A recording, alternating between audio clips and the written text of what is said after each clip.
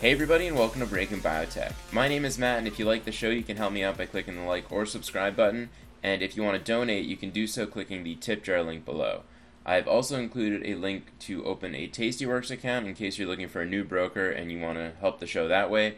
Tastyworks provides you with a lot of options. You can do options trading, you can do short selling, you can do futures trading, and for that reason I like them as a broker, so if you're looking to switch it up, use my link in the description below for that.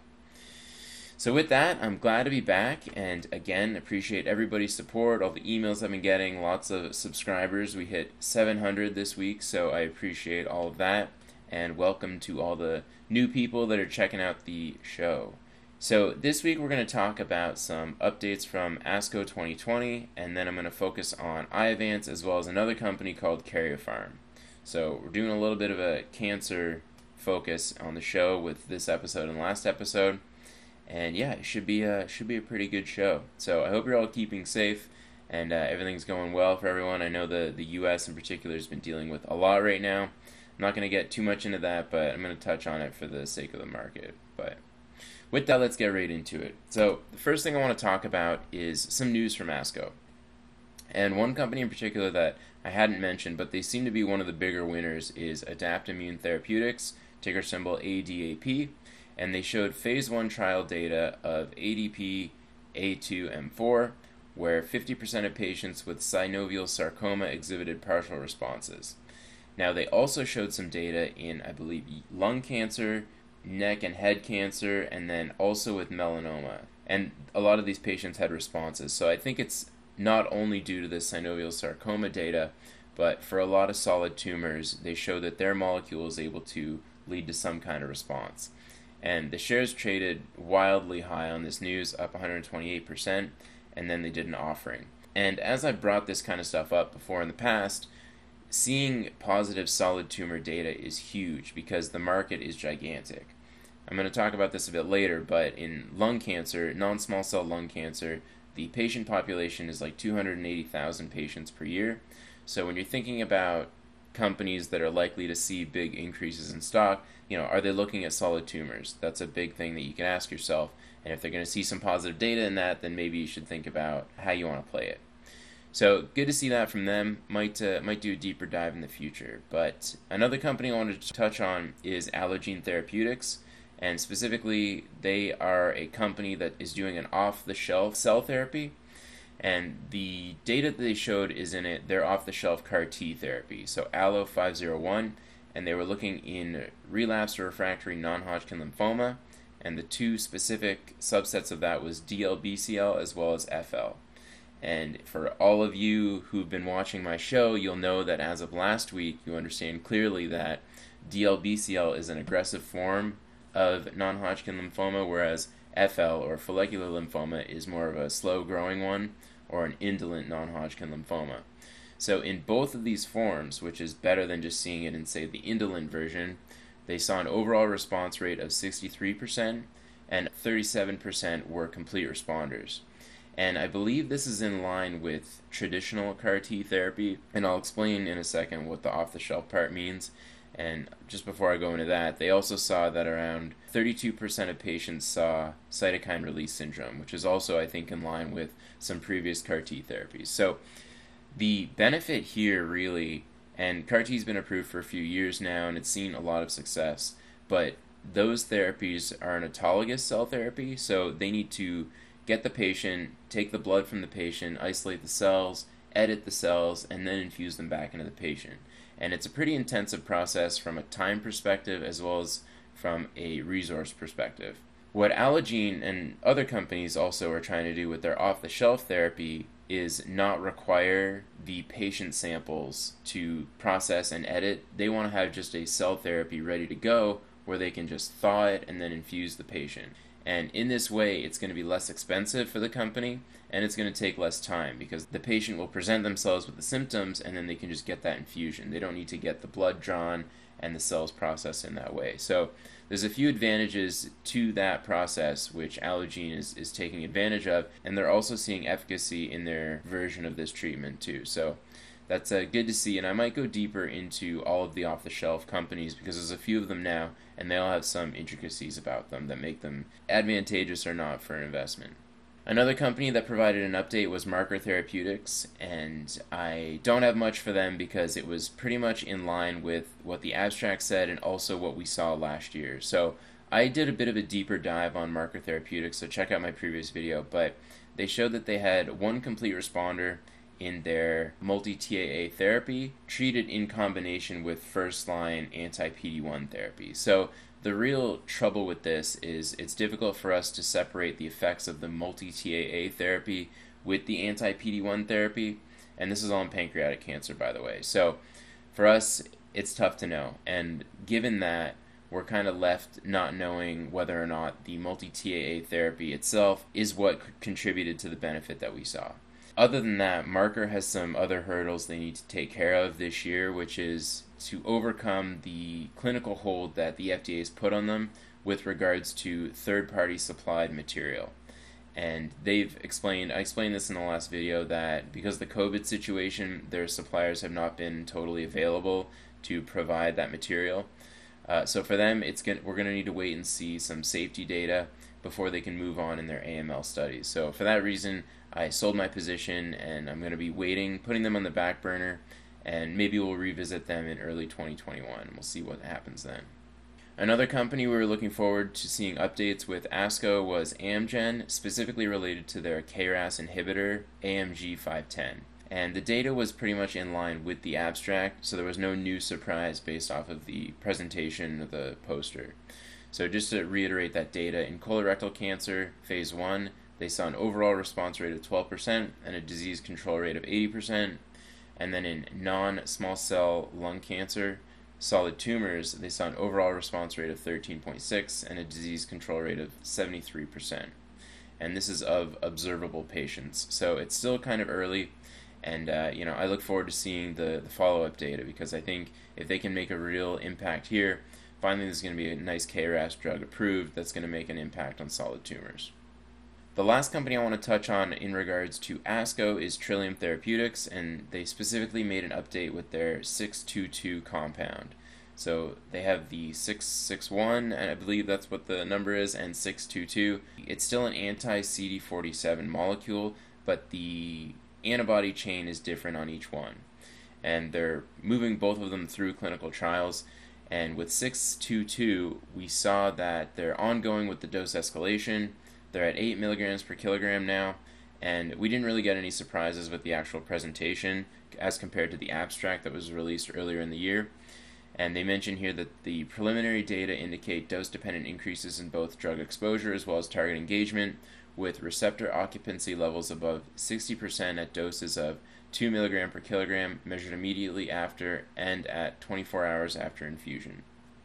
So, like I said, my take here is that the likelihood that Trillium's going to see more efficacy is higher because at 2 milligram per kilogram they're getting 60% receptor occupancy, which means that if they increase the dose amount, they're likely to see more receptor occupancy and likely to lead to more efficacious outcomes for patients. I mentioned this last time, but just to reiterate that. So the other thing is that the responses that they've seen is that in 2 heavily pretreated DLBCL patients, one achieved a partial response at week 8 and a complete response at week 36, and a second patient received a partial response at week 8. So this is a complete response that we're seeing in 622, and we've also seen a complete response in 661.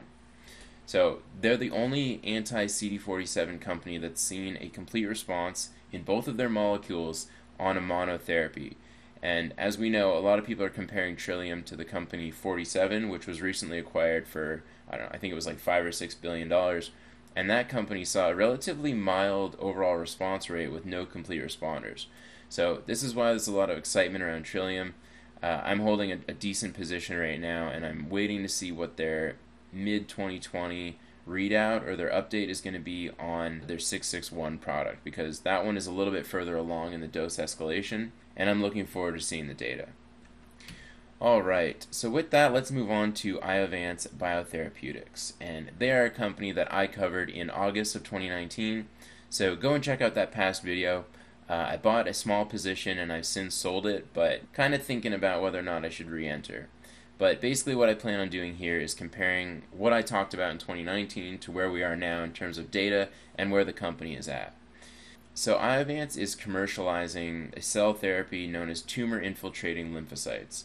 And without getting into too much of the details, basically what the company's doing is they're taking a sample of a patient's tumor, isolating the lymphocytes that are in that tumor, processing them in their unique way, treating them with IL-2 or doing whatever to activate them, and then infuse them back into the patient. And what they've seen and what researchers have seen since 1988, which is what I'm showing here on the screen, there's been a significant improvement in patients, especially those that have metastatic melanoma. So Iovance has since commercialized this therapy in a number of cohorts, and they're seeking approval in a number of different indications. So at August of 2019, they were trading at around $21 a share, giving them a market cap of $2.6 billion, and they had net cash on hand of around $377 million. Now, since then, as of today, they've done an offering, they've released some more data. They're trading at $31 a share, giving them a market cap of around $4.5 billion. So the company's almost doubled in their market cap, and they have a net cash of around $800 million. And that includes kind of the remaining cash that they've spent since August, as well as an offering that they did in the last little while, trying to boost up their cash reserves so they can commercialize this therapy further. So I think the proceeds are only around $550 million, but I put here 604 just as an estimate, but that final number we'll see an update at the Q2 earnings report for details on that. I think a lot of people were disappointed in seeing this offering. Earlier in the year, we heard that there were rumors around Iovance talking about how they were looking for a buyer or that they were going to be sold, and I've always been kind of hesitant to play companies based off of M&A news. I decided to sell Iovance only because I thought that this rumor might fall apart and the stock would fall given that news. So for me, it wasn't worth holding with the potential that they're going to get bought out. But in that instance, I did lose out on some upside because I think the stock hit like 40 and change at some point after one of its data releases. So I missed out on that upside, but I did sell with the expectation that a buyout rumor might not happen. And as of now, it looks like it's not going to happen, because usually if the company's going to raise money to this degree, it was a huge offering, they are planning on commercializing the therapy themselves. And I think Iovance is fully able to do that. It's just going to take a lot of resources. And what we're seeing now is that their quarterly spend has increased pretty substantially. And what we're seeing is that in Q1 of 2020, their net loss was $70 million.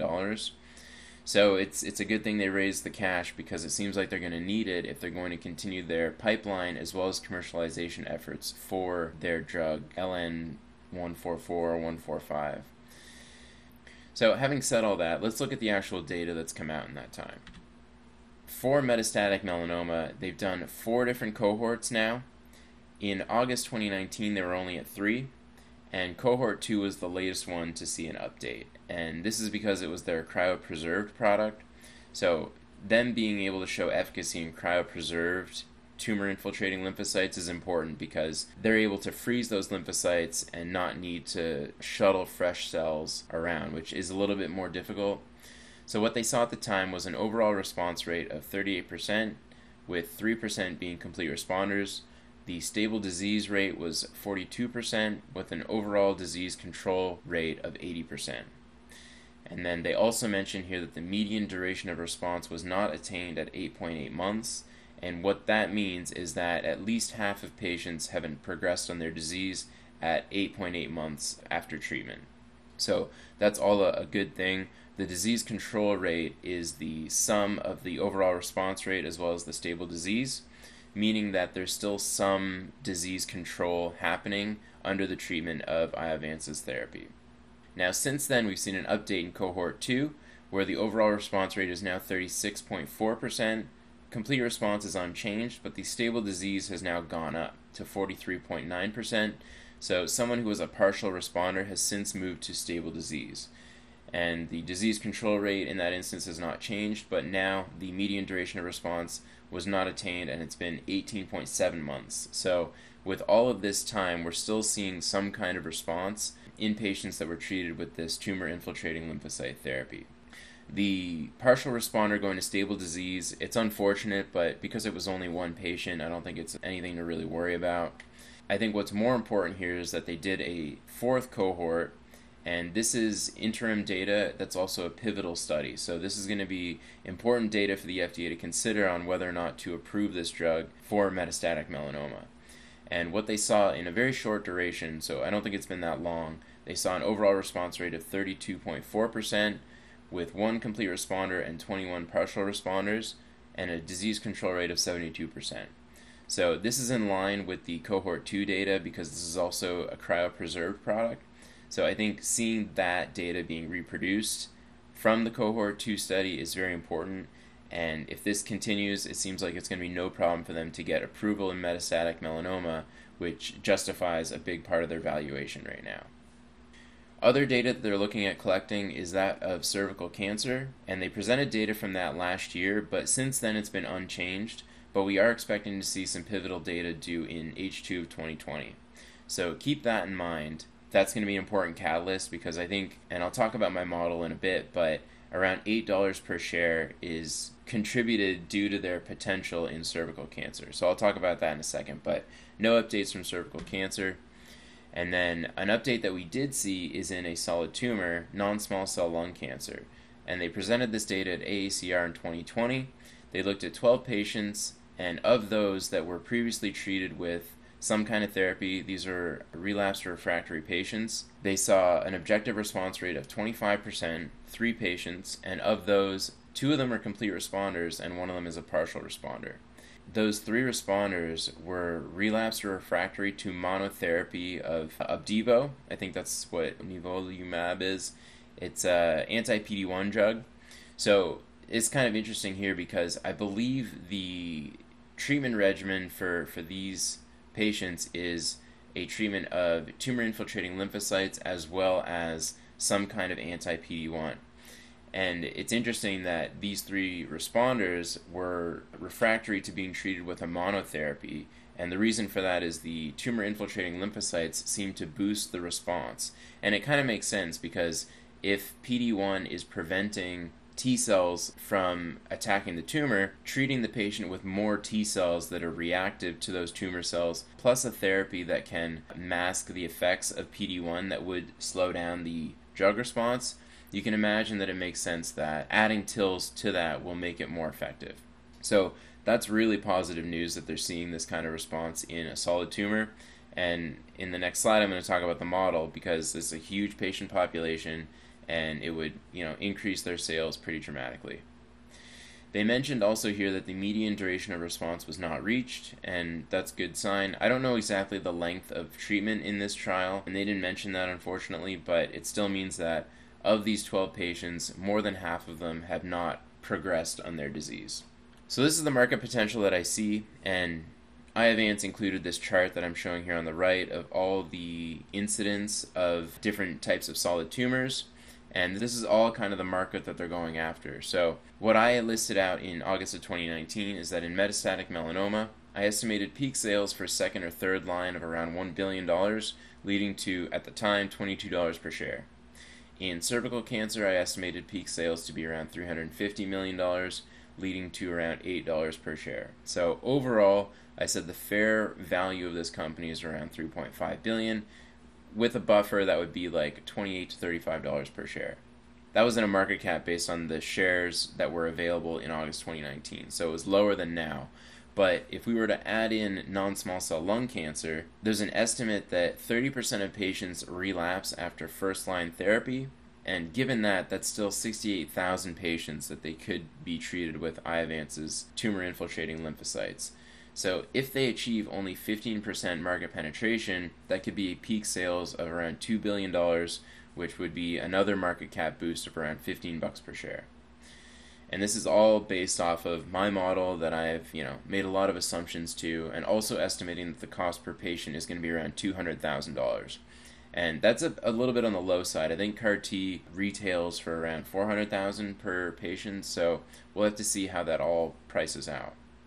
So the next catalyst to look forward to for Iovance, they're going to be filing their BLA in the second half of this year, and there's also going to be a readout for cervical cancer. So keep that on your radar.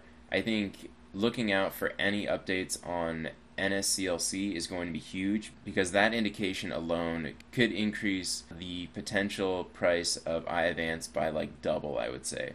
I think estimating 15% market penetration is pretty low, so you can imagine that the market would react pretty positively to seeing a beneficial effect of TILs in NSCLC. So I'm going to be keeping my eye on that. The price is still around 31 bucks. I might look to add if it goes below 30 and kind of see how it goes from there. But I still think Iovance, they're going to do pretty well if they can keep their spend under control.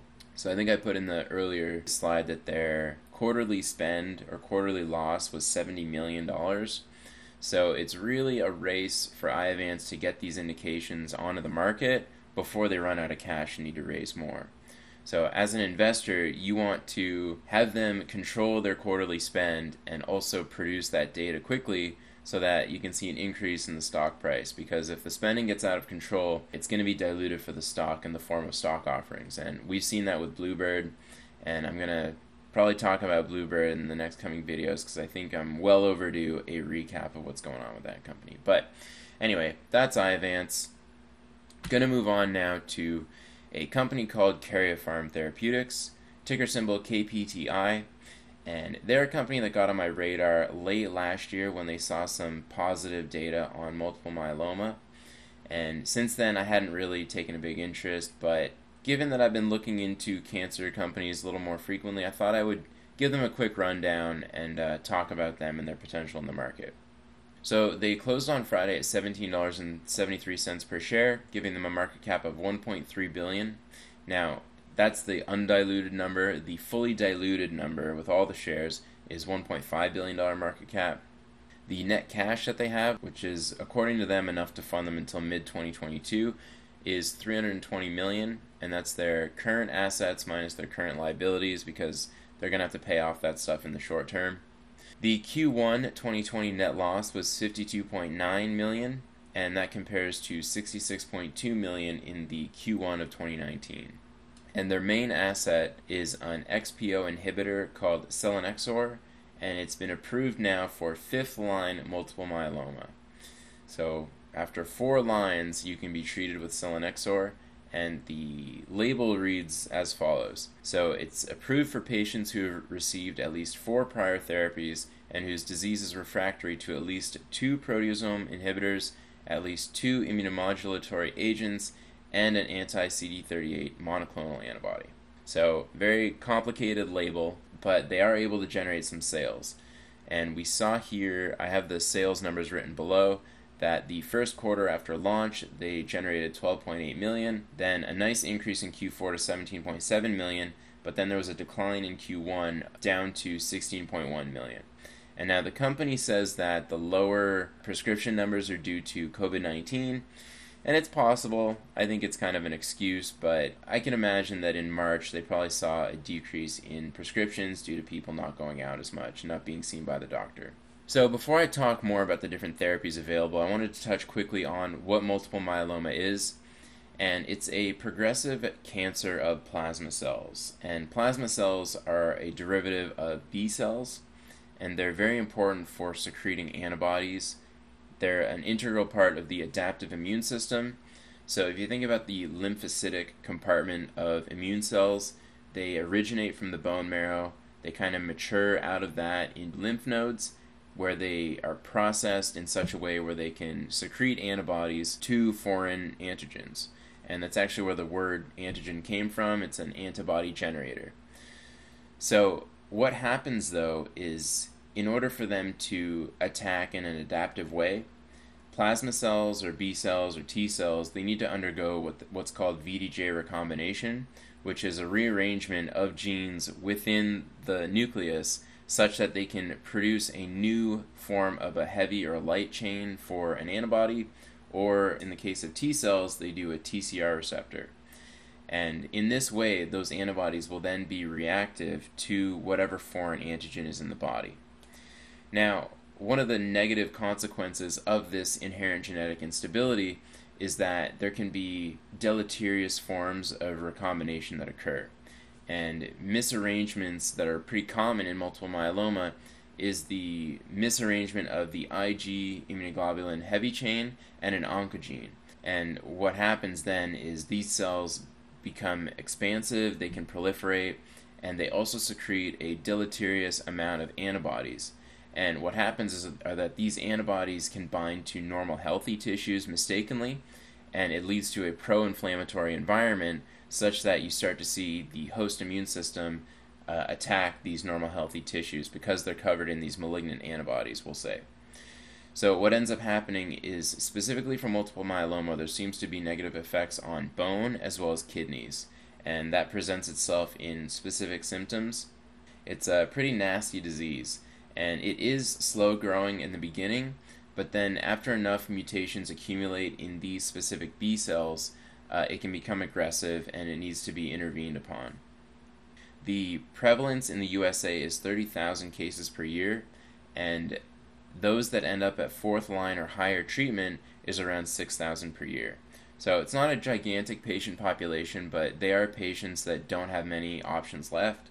So, for that reason, it's good that they are able to use Karyopharm's drug here. Now, to get into the different treatments that are available for multiple myeloma, there's a lot of subjectivity that goes into how to treat any given multiple myeloma patient based off the patient's history, based off the doctor's experience.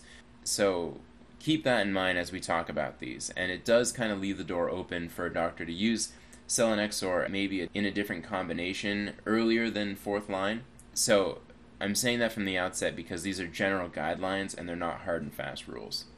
The initial therapies that came on the scene for multiple myeloma were the immunomodulatory agents, and these are the thalidomides, and they've been approved for a number of years now, and there's some controversy around some of the first ones that came on the market, but some of the names of these compounds are Revlimid, Pomace, as well as Thalamid, and these drugs are actually what made Celgene such a big name in the cancer space. They commercialized all of these as well as some others for some other indications, but they're the major drugs of the thalidomide group.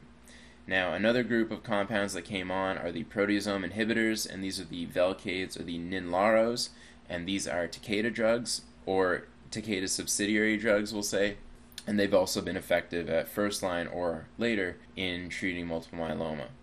And then finally are the antibodies against CD38, and these are treated at second line or higher usually, and one that I'm using as an example here is Darzalex, and I believe this is a J&J drug. But all of that is to say that there's multiple different routes that a doctor can go with treating multiple myeloma, but it always starts with combinations of these kinds of drugs, assuming the patient is of the right demographic.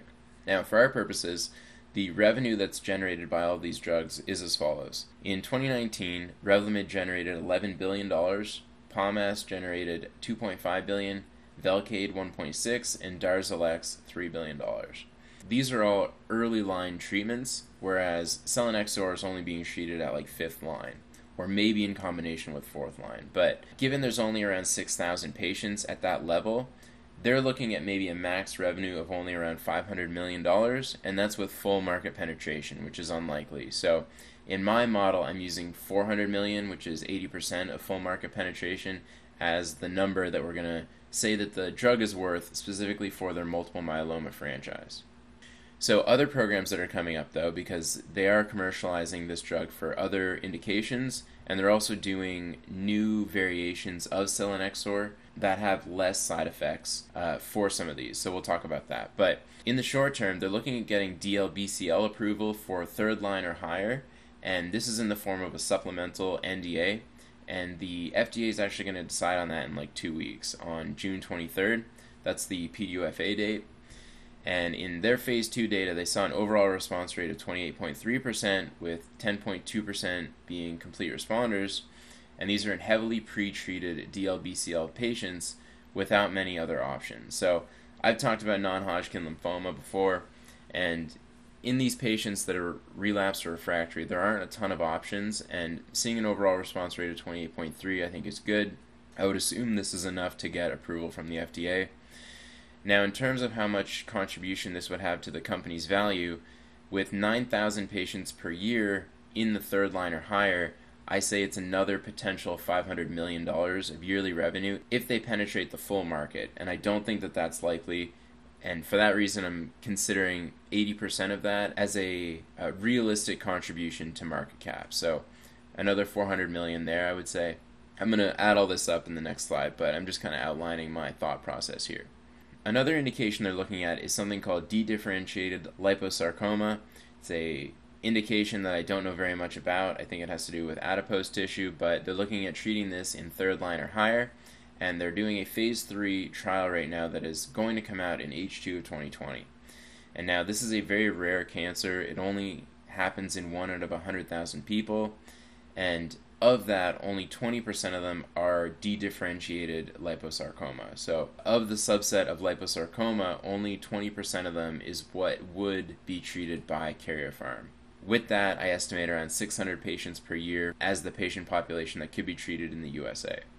And then the last one I want to mention is endometrial cancer, and they're looking for second line or higher, and they have phase 3 data that's going to come out in the early part of 2021. And now it was tough for me to find how many patients actually progress to second line, but around 60,000 women per year are diagnosed, and of those, 25% of them are diagnosed with later stage disease, which means that they're less likely to respond to first line therapy. So given that, I'm kind of conservatively estimating that only 10% of patients will be treated with selinexor of all the patients that are diagnosed with endometrial cancer. Having said all of that, the verdict that I have is that right now, Karyopharm is fairly valued. I know it's boring when I say that, but not every company is going to be a home run.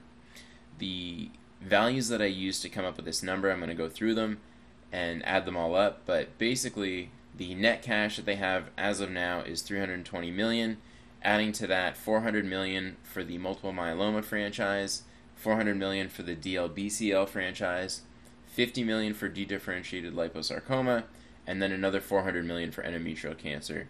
All of that is a sum of $1.57 billion, and their market cap today, fully diluted, is around 1.5. So for those reasons, I don't think it's worth taking a position today. I think if you're going to pick out any flaws of my model, which I'm sure there are many, this is just a model, it definitely has problems because it's made a lot of assumptions. The endometrial cancer one, I think, is the most likely to be off, and probably more on the conservative side. So I think there's probably more potential in endometrial cancer than I'm giving credit for here. But I think because it's the latest catalyst, I think my estimate here makes sense. So the important dates that we have to look forward to, the supplemental NDA for DLBCL is June 23rd. Keep an eye out for that. Late 2020 for the phase 3 liposarcoma data, and then early 2021 for endometrial cancer. Now, like Iovance, this company too is starting to spend a lot of money. I think their net loss was $52 million in Q1 of 2020. So it's a race for them to get that data, get those indications before they run out of cash. That's always the game that we're playing here when we're talking about biotech. By early 2021, they're going to have lowered their cash reserve to $170 million. And now, who knows if that's actually accurate, whether or not their cash spend is going to increase or decrease. But that all has to play in your thought process when you're thinking about whether or not you want to take a position. One other thing I wanted to mention to this is that it's always a risk-reward, and I'm saying right now that I don't think the risk-reward is in the positive. And I'm saying that because I think that if, for instance, the FDA does not award the marketing approval for DLBCL, I think that the decline in the stock price would be much more significant than the increase would if they are granted that supplemental NDA. So I hope that concept makes sense, but I also feel the same way for the liposarcoma data.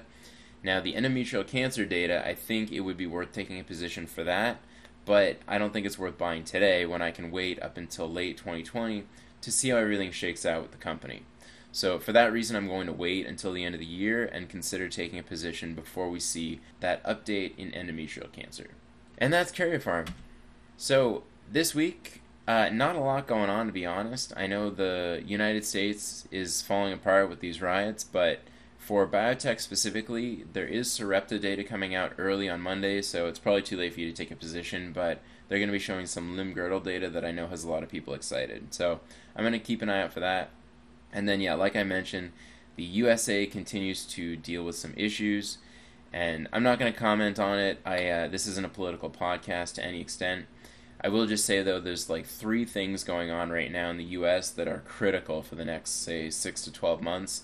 That is the return of COVID-19, the escalation of racial tensions in the country, and the 2020 election. And those could all fall one way or another, and they will have tremendous impacts on the market, I believe. So I'll leave it at that and do a quick portfolio wrap up. Oh, that's not what I want. Alright, so the moves I made in the last couple weeks, I bought 30 shares worth of TGTX, and the average came out to 1862, and I might add to that. We'll see what kind of price I can get. I sold Cassava Sciences at $2.13 a share, took a big loss. I also sold my 30 shares in Marker, also took a big loss there, but thankfully I just had a small position in both because I knew there were tremendous risks associated with them. So overall, we're looking at negative at 9% for the year, and that is now trailing all of the indices. So everybody else has outdone me, and the market has rocketed higher. It's pretty amazing to see this V-shaped recovery pretty much complete. I think the NASDAQ got the V. The XBI definitely did their higher year to date, and the SPX 500 I think is almost back to all-time highs. So it's anyone's guess where we're going to go. Volatility has gone down back to almost pre-COVID levels, but not quite. And yeah, it's I'm being kind of cautiously optimistic moving forward because, like I said, any of those three things that go wrong in this country, I think could make us downfall again and see another big crash. But with that, I'm going to leave it there. So thanks again, everybody. I appreciate all the support, appreciate all the emails and all the interaction. So definitely tell a friend if they're interested in this kind of subject matter, and we'll keep boosting those numbers up. So with that, I'm going to wrap. Thanks for listening, and we'll see you next time.